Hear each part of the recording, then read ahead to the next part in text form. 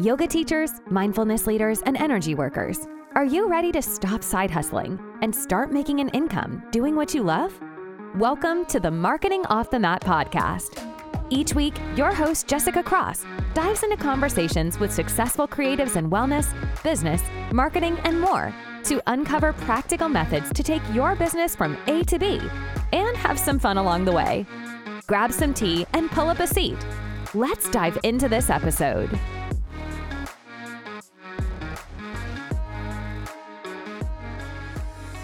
Hey guys, welcome back. It's Jess, and this is Marketing Off the Mat. I am so excited to be sharing this incredible chat that I had with my friend, Laura Green.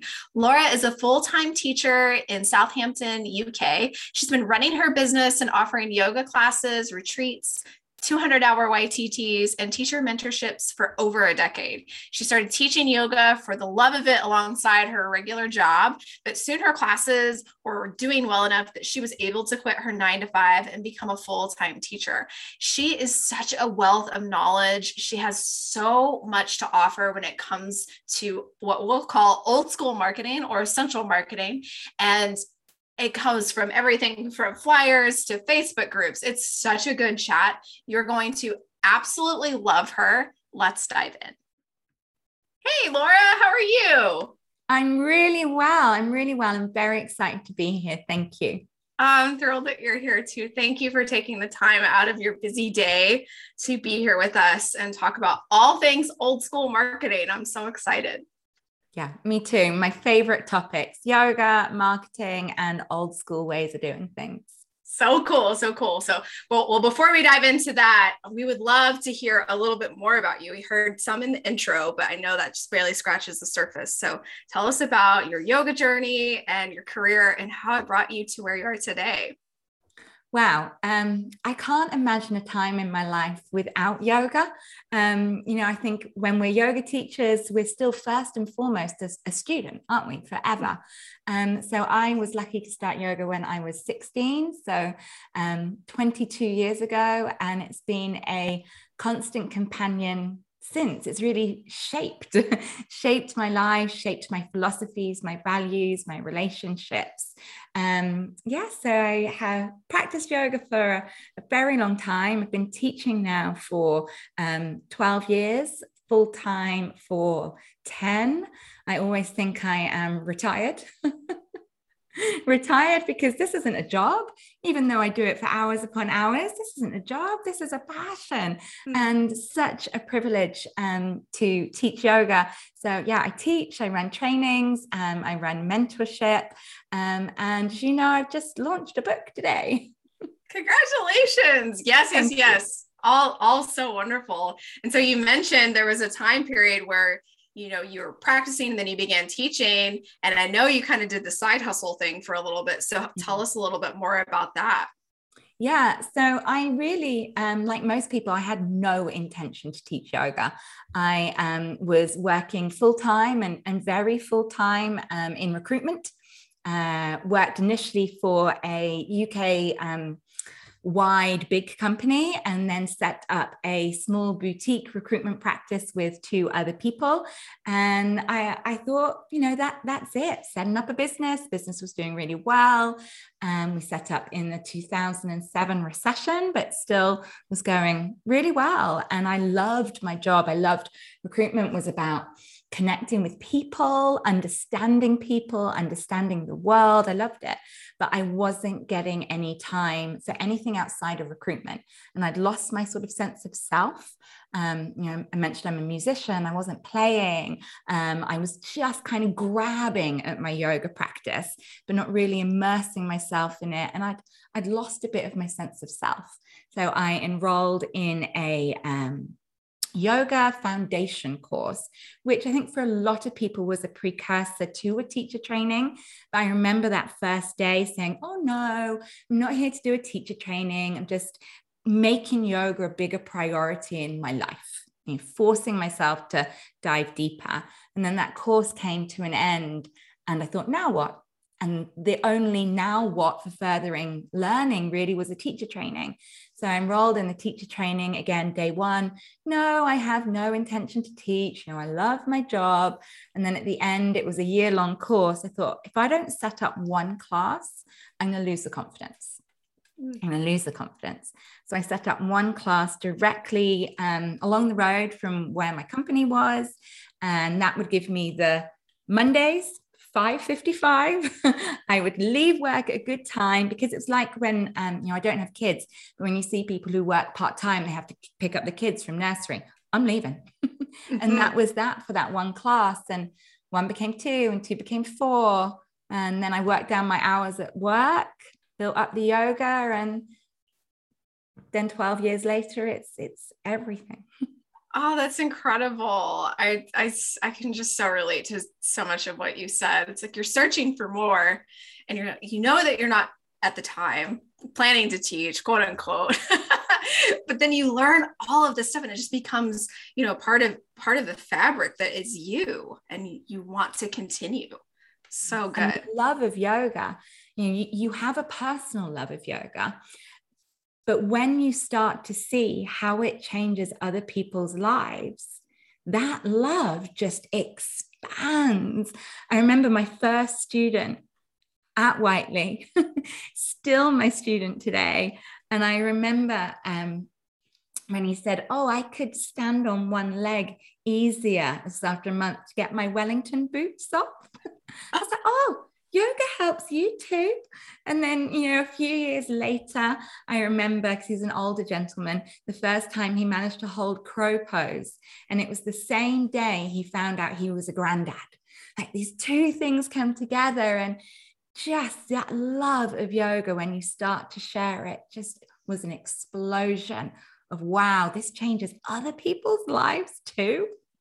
Oh, I love that. It grows with you and into all of these different seasons of life. And I just love that story about your students.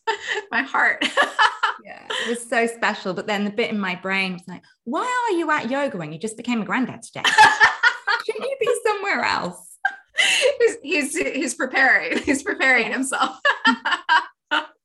So good. So you're talking about, you kept your one classes. You're like, this is how I'm going to continue building my confidence, building my skill in teaching. And then, one eventually became 4, and then full time. So how did you do it? How did you market yourself into a full-time teaching career? Exactly what you just said, actually. And, this is the very core of the method I often teach, is one student, one class at a time. And I think when people finish a yoga teacher training, we all struggle with our confidence and that imposter syndrome that creeps up. And I see a lot of new teachers will finish training and they'll suddenly put 4 classes on a timetable or 5 classes on a timetable, because somehow we feel like we're a better or proper, that's the word, real yoga teacher, because I teach 4 classes a week. But then they spread themselves too thin. They don't have the time to build up each class, to focus on the marketing, to spreading the word. And suddenly they've got the whole hire of 4 different venues. So it was exactly that. One student, Rob, and his crow pose, still there 12 years later. One student becomes 2, 2 become 4, one class becomes another, but time, patience, and consistency, and not rushing it. So if that does mean someone has to have a side hustle for a couple of years whilst they build it up, for sustainability. Yeah. One student at a time. Yeah. Sustainability, I think, is just about everything. When you're coming out of a yoga teacher training, you're so on fire. You want to take every opportunity and you want it to be big. And many people are hoping that it can be their full-time gig at some point. And they go really hard out the gate, and then they burn out super fast. So I love that confidence thing that they don't give it time for the student numbers to build up. And then when a class has low numbers, it's really easy for a teacher to take that as a personal reflection of them and their teaching. I think it can trigger that inner child in us that wanted to be popular at school. It triggers a lot. And then people stop teaching because they think they're not very good. But the truth is, you didn't give the time to the marketing, or maybe someone didn't teach you how to do the marketing. And your class numbers are not a reflection on you, your personality, your teaching. They're a reflection on, do you know how to market? Do you know customer service? And do you give it time and consistency? Oh, that's so good. That's so good. And it's this, that we have these 200 hours that are, really valuable. And it's also just the beginning. And we don't always have the opportunity to devote in teacher trainings a large amount of time to how to market yourselves. I don't know about you, but in my 200 hour, it was a couple of hours. It was, very minimum. And, that's really, no problem at the studio. It's just, that is all the time that they have within that 200 hours. So it's like, do you have these like very fundamental skills available to you? And you may not, and that there's nothing wrong with that. And I think it's, there's a lot of poor general business advice that isn't applicable to the yoga industry. So when people aren't seeking their marketing support and advice from people that do the job, people that are also yoga teachers, they can go down the wrong route. They can go down the wrong route, that thinking, just show up on reels in your yoga classes will fill. We get easily distracted. It's so true. It's so true. Yeah, it's this specialization, because yoga really is its own industry. It's not fitness, it's not dance, it's not anything in between. It's yoga, and how you want to show up is what is going to bring in your clients. And if it's not reels, that's fine. Like it's there's so much more to it than in attracting your unique client, your unique niche. Yeah. So I know that's something you're really passionate about, is these old school ways of marketing. And, it's really, old school, I don't even know if that's the right term. It's like essential marketing, I think might be even better. So, tell us a little bit about your methods and, how you train teachers to market themselves. So the method ended up accidentally having a name, which is Serve and Thrive. So there's two aspects to it. The Serve and Thrive, I have, for as long as I can remember, like right back to kind of baby yogi me, been totally inspired by one key teaching in the Bhagavad Gita. Show up, do the work with no entitlement to the fruits of your labor. Okay? And do not wish to not work.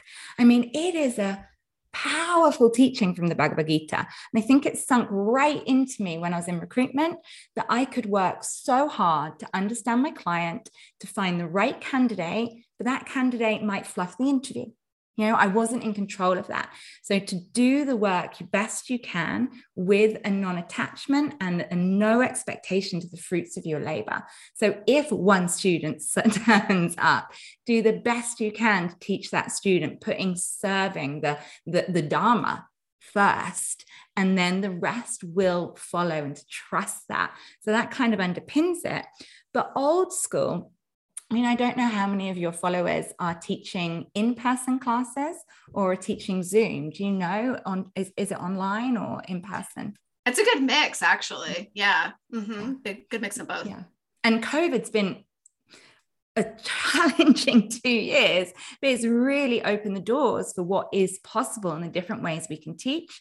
And I do both. I have an online membership and online classes and courses, but in person. And I'm certainly finding it is easier and quicker to build classes in person than online. And when I say old school, go back to community building. So if you are marketing a class, course, offering that's online, that probably needs online marketing. If you are marketing a course, class, workshop that's in your community, it needs in your community marketing. And there's 2,000 odd people in the yoga group I support, and I've got them all to go back to flyer dropping.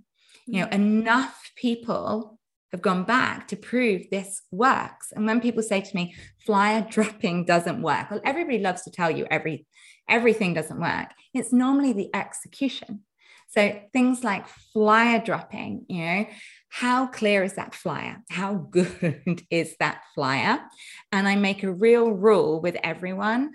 I don't know if it's just UK based, only ever flyer drop on a Sunday when no other mail lands through someone's door. Because we all know what we do with flyers. We pick up all the junk mail and we take it to the bin. But when that one flyer drops on your doorstep on a Sunday, if the flyer is clear, the person that picks that up has to absorb the information on the way to the bin. So flyer dropping in the community is getting great results. And I think, okay, you can flyer drop one Sunday a month, or you can show up on social media every single day. Which do you prefer? If you love social media, great, do it. But if you're on social media because you think you should be, just try getting out into the community and flyer dropping. Posters, old school, simple, cheap posters. But is the poster well designed? Is it clear? Is there a call to action, you know, free first class? And one of the best techniques we use is a good old fashioned A board. If you're in a community center, if you're on a high street where you're allowed to, obviously always check permissions, but get an A board out there. Yoga class here today, free first class. You can put a little plastic wallet on the front of them with flyers, people to take away. So yeah, we've been going old school for quite a few years now, and it's working. I love that. And just having that physical representation in this largely digital world that we live in now is almost, it's almost unique. Like you don't really see things like yoga classes advertised quite as often in paper form or, you know, A board form as you do, you know, everything else. So it's like, that's such a nice, it's like an interruption almost. Yeah. It's an interruption, especially on a Sunday, to receive something like that. And I would say here in the US, it would be very similar. Yeah. Yeah. And I think it's working really well. Online, what's also working well is Facebook groups. So going into the Facebook groups, but again, it's like when people say a flyer drop doesn't work, when people say a Facebook group doesn't work, it's normally down to the execution. And what I see a lot of people doing, and I don't know if this expression will translate, but I think it will, is they do what I call booty call marketing. So they only go into the Facebook groups when they want to promote something. Here's my class. Come. And everybody has an inbuilt sense of stranger danger. So you go into a Facebook group, people don't know who you are, you're just promoting something, they scroll past it. But if that's your local community group, and there's always a few, and you can be in there interacting, sharing videos of yoga with no call to action, you know, just giving, and then once a month, short, sweet, free class, come along. And I try to work really hard with my images in Facebook groups to pattern interrupt. So I won't put like a class picture. I put out one, which was me with my fingers in front of my lips doing the kind of shush sign. And it just said, shh, can you keep a secret? I hope not. Yoga class is resuming. You know, just really trying to think how you're using groups. I find time and time again, it's the execution that makes a difference. The booty call marketing definitely did translate. So I was taking a sip of my water for those who are listening, and I almost spit it out. So so good.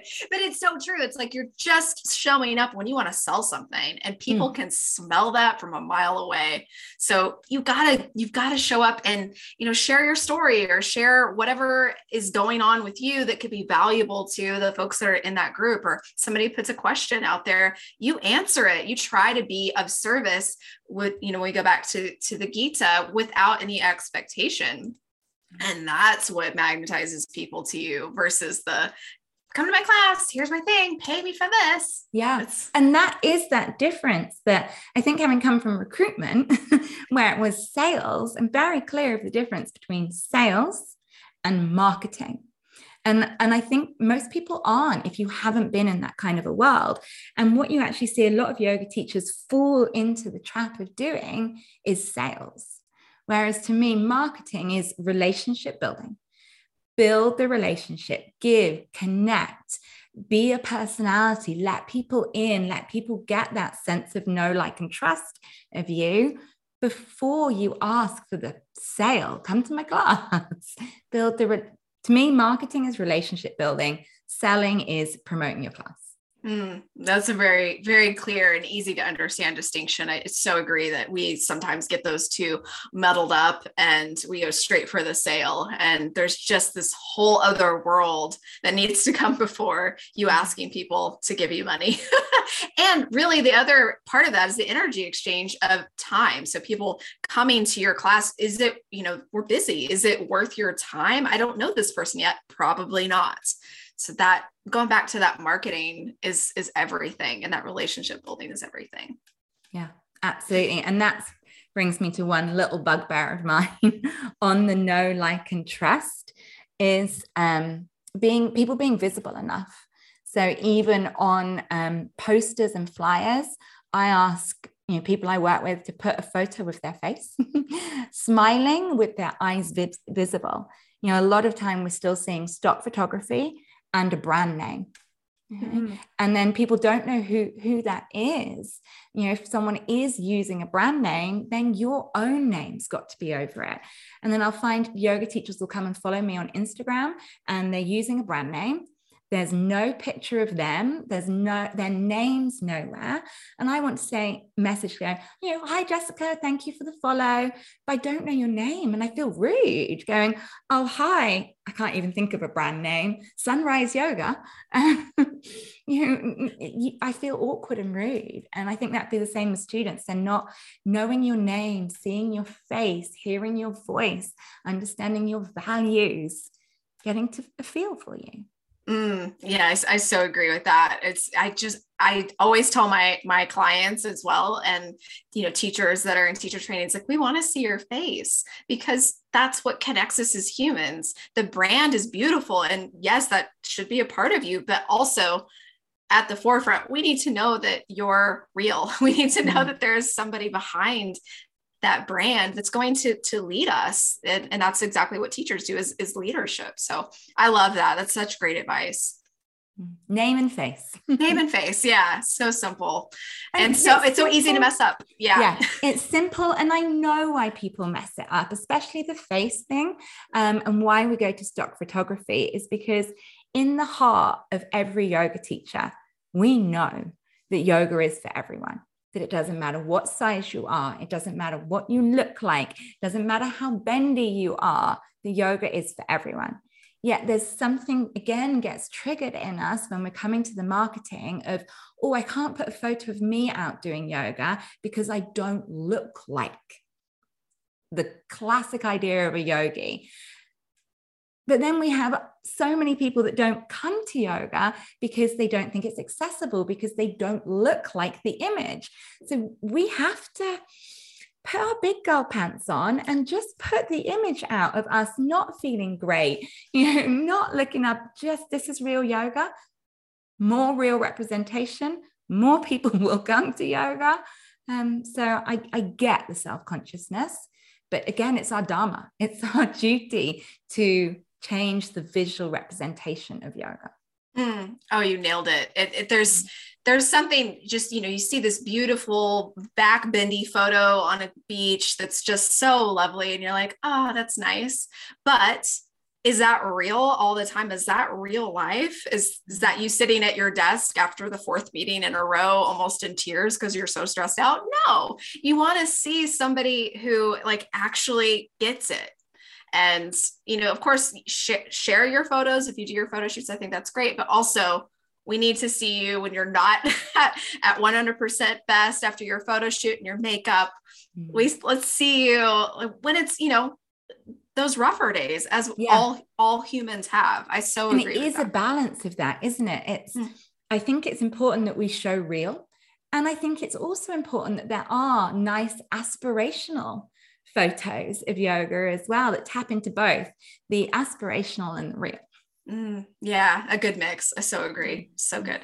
So we talked a little bit about marketing, and another thing that you're so passionate about is customer service, which I love that. So I want to hear a little bit more about what role does customer service play in running a yoga business?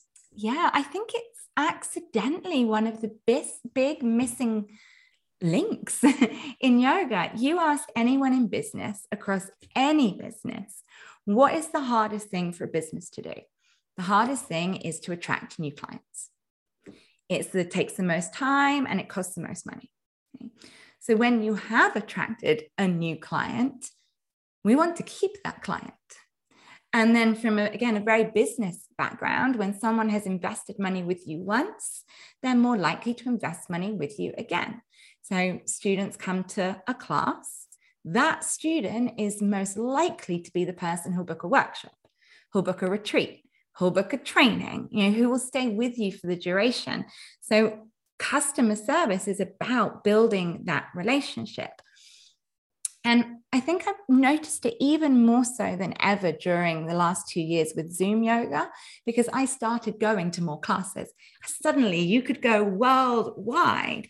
And it's amazing that we've automated things, that, yoga teachers, we've got our admin down a lot better in the last couple of years. I used to take cash even up until COVID. People were predominantly paying me in cash and drop in. Now I use a booking system. You can pay on Stripe, no payment, no booking. I don't have to go to the bank anymore. So we've streamlined all of that, but it's lost some of the personal touch. So I notice if I book a class, a free class with a new teacher or a paid for class with a new teacher, I'm getting an automated email back going, thank you for your booking. Here's your Zoom link. And then I would go onto the Zoom, and sometimes it'd only be 1 or 2 or 20, but very rarely did the teacher go, oh, hi, Laura, I don't think I've seen you on my Zoom before.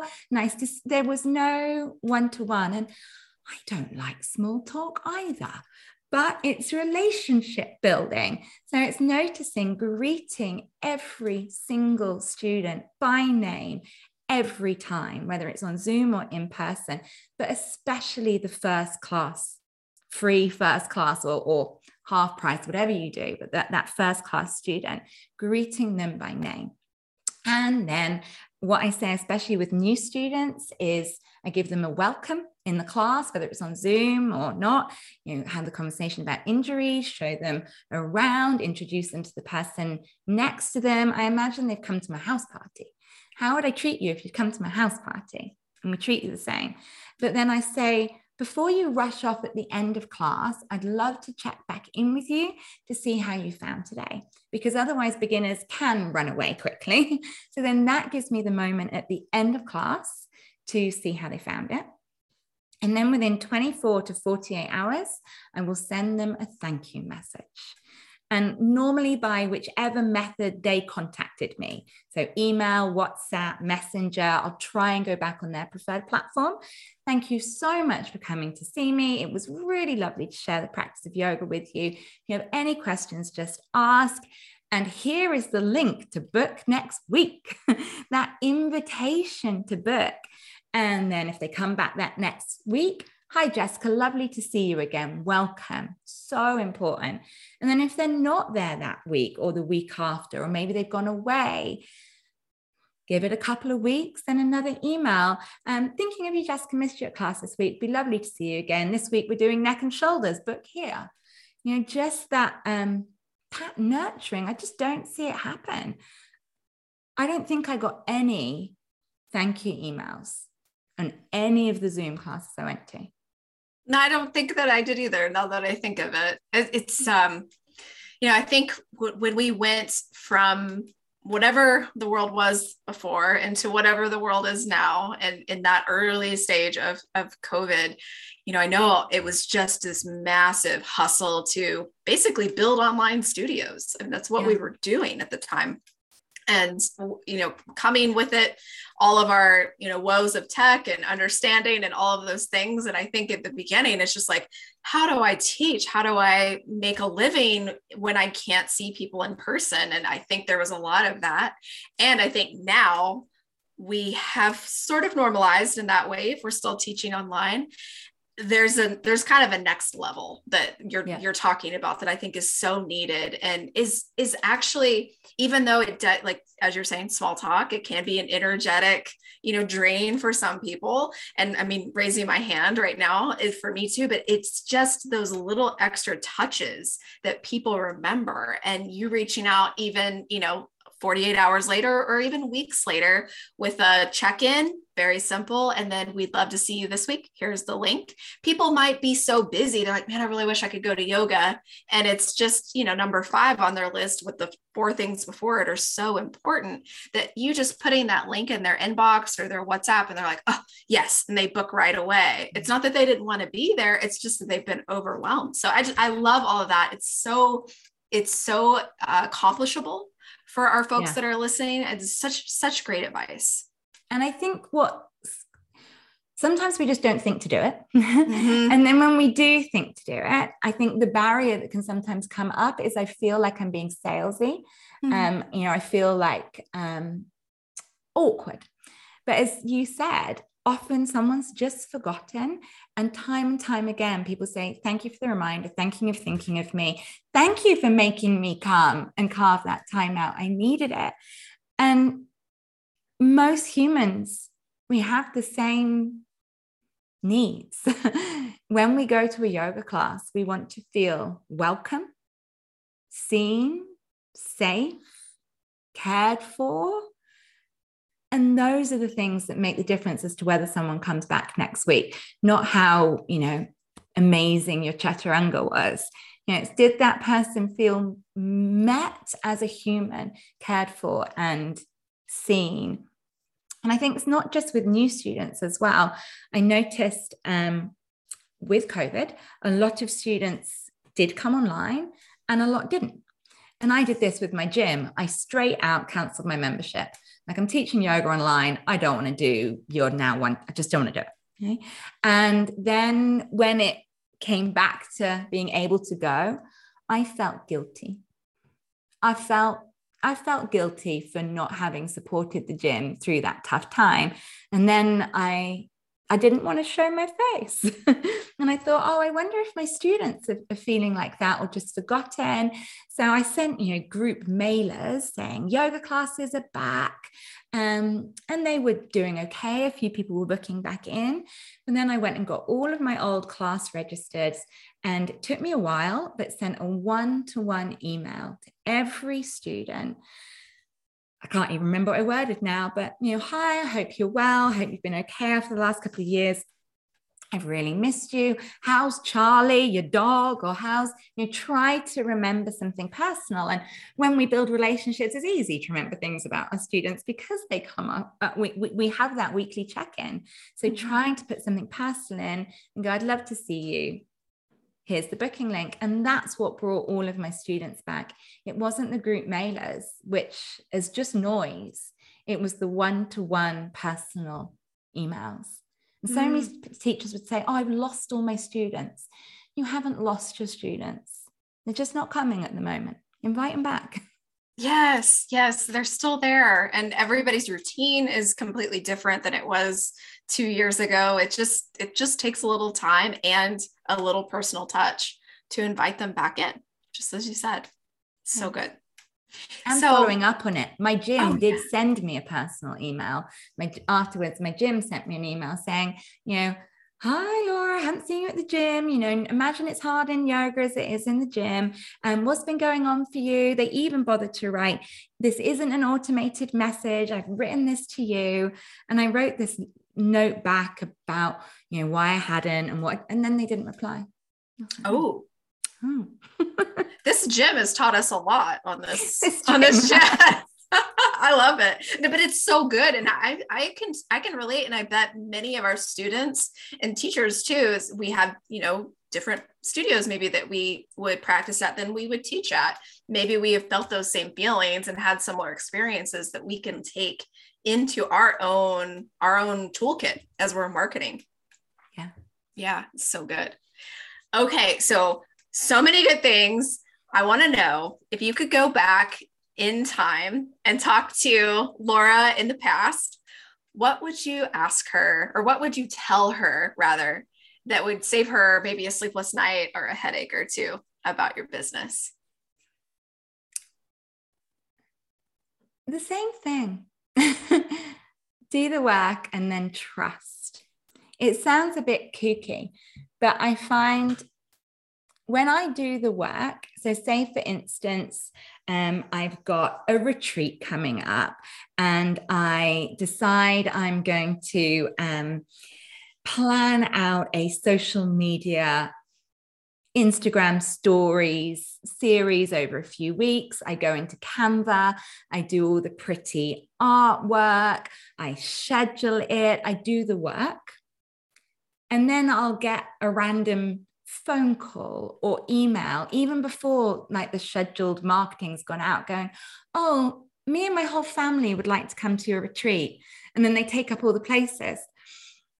There seems to be this odd world of if I do the work, the universe comes back to me. If I sit on my bottom and do nothing and wait, the universe is like, no, she's being lazy. I'm not going to help her. It's this odd relationship of do the work, trust and surrender. It doesn't come from where I think it's going to come. They're often not connected. But if I show up for my Dharma and I make at the core of it, I'm here to serve. I'm here to serve. Thank you, thank you, thank you. I'm here to serve. Then it's like someone, the universe, something's got my back.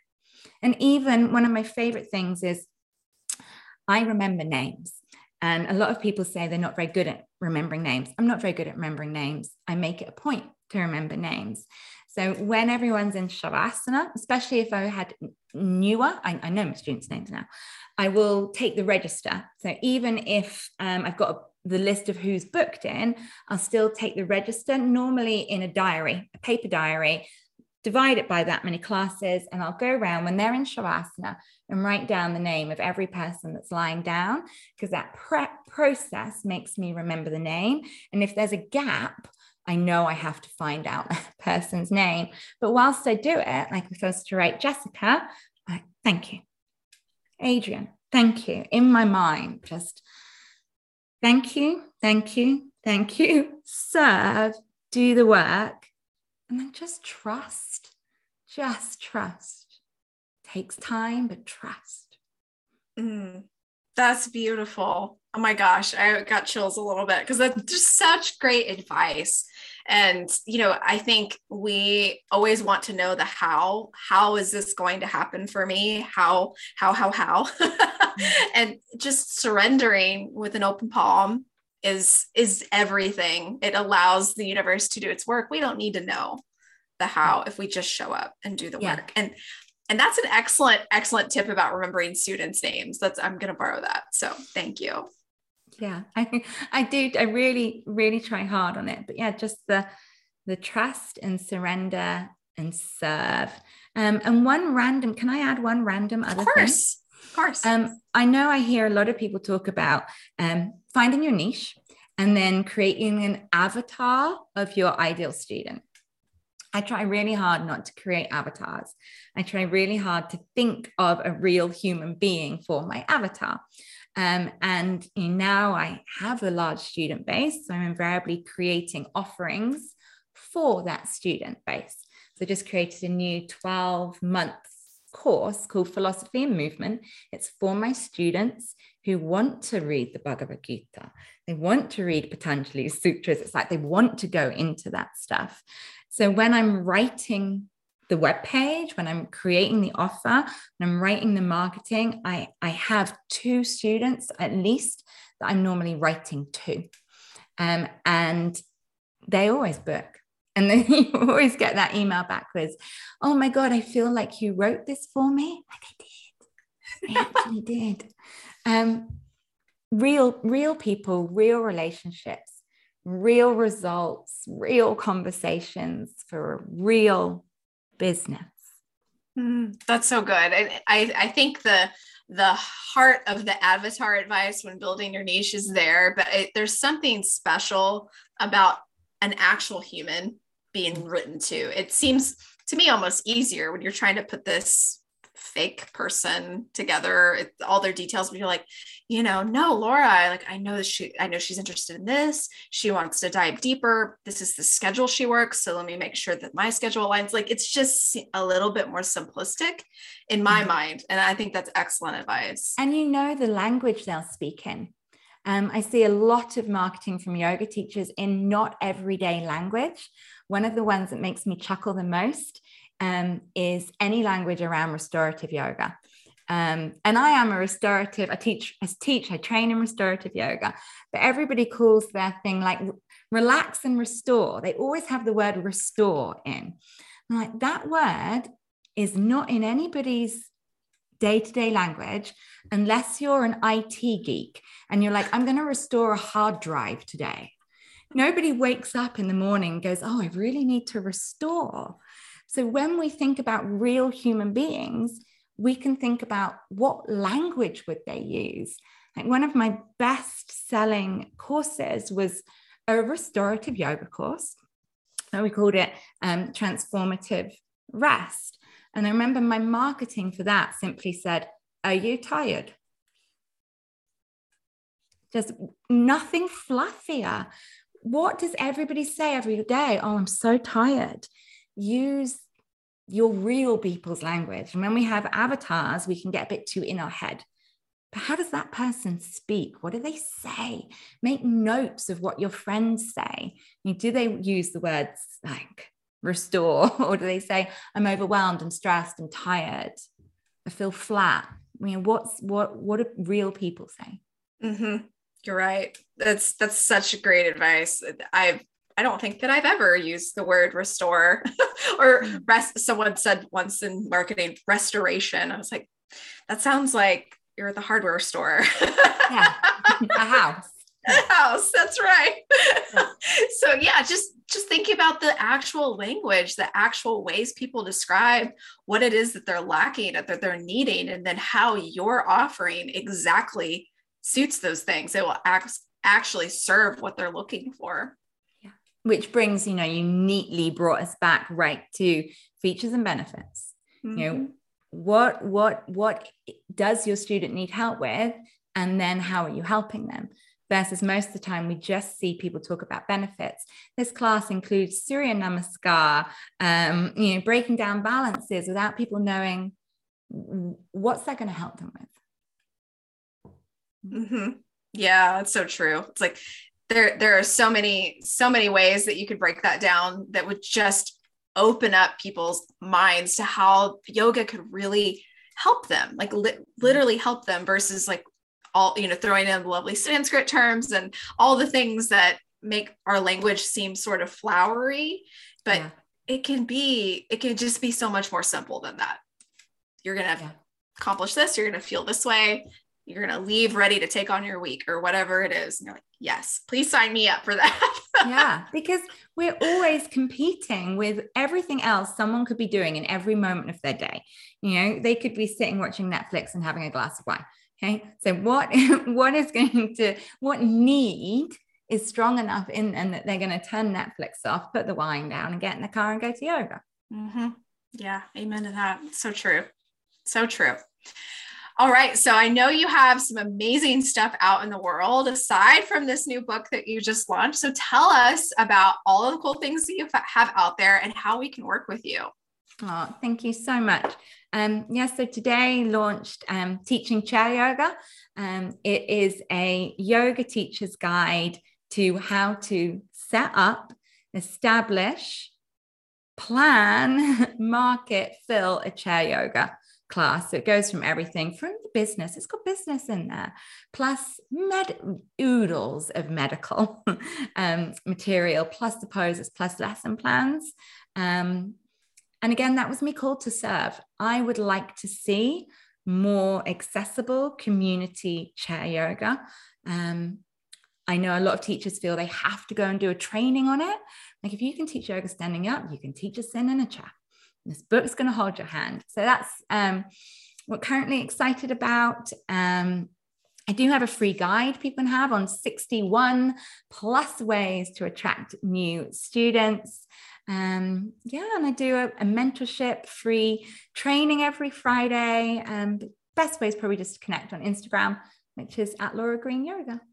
Beautiful, beautiful. We'll be sure to include all the links in the show notes so people can find those easily, and definitely go give her a follow. She's such a joy to follow. Thank you so much, Laura. This was great. I had such a blast talking to you.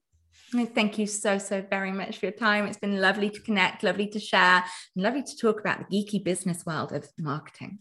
Yes, I love it too. Thanks again. Okay, wasn't that so incredible? I just love Laura, and I could listen to her incredible voice all day long. She's so great. So she mentioned a few of her links. The best place for you to connect with Laura is definitely going to be over on Instagram @LauraGreenYoga. You can also check out her Facebook group, which is Yoga Teacher Collaborative. You can look that up through Facebook groups. And then also she just launched her brand new book, Teaching Chair Yoga. Check out the show notes for links. And I hope that you enjoyed this chat as much as I did. I learned so much about going back to the essentials of marketing and really diving into customer service, even in this digital age. So I hope that you did too. I'll catch you on the next chat. Thanks for listening to the Marketing Off the Mat podcast, and give yourself some gratitude for taking action in your wellness business journey. Please share this episode with someone you know who could use a fresh dose of inspiration. And we'd be thrilled if you would rate, review, and subscribe to Marketing Off the Mat on Spotify, Apple Podcasts, or wherever you get your podcasts. Want to share an idea with Jessica? DM her at jessicacross.co on Instagram to continue the conversation, or find out how she can help you take the next right step in your business. Until next time, stay inspired and keep showing up.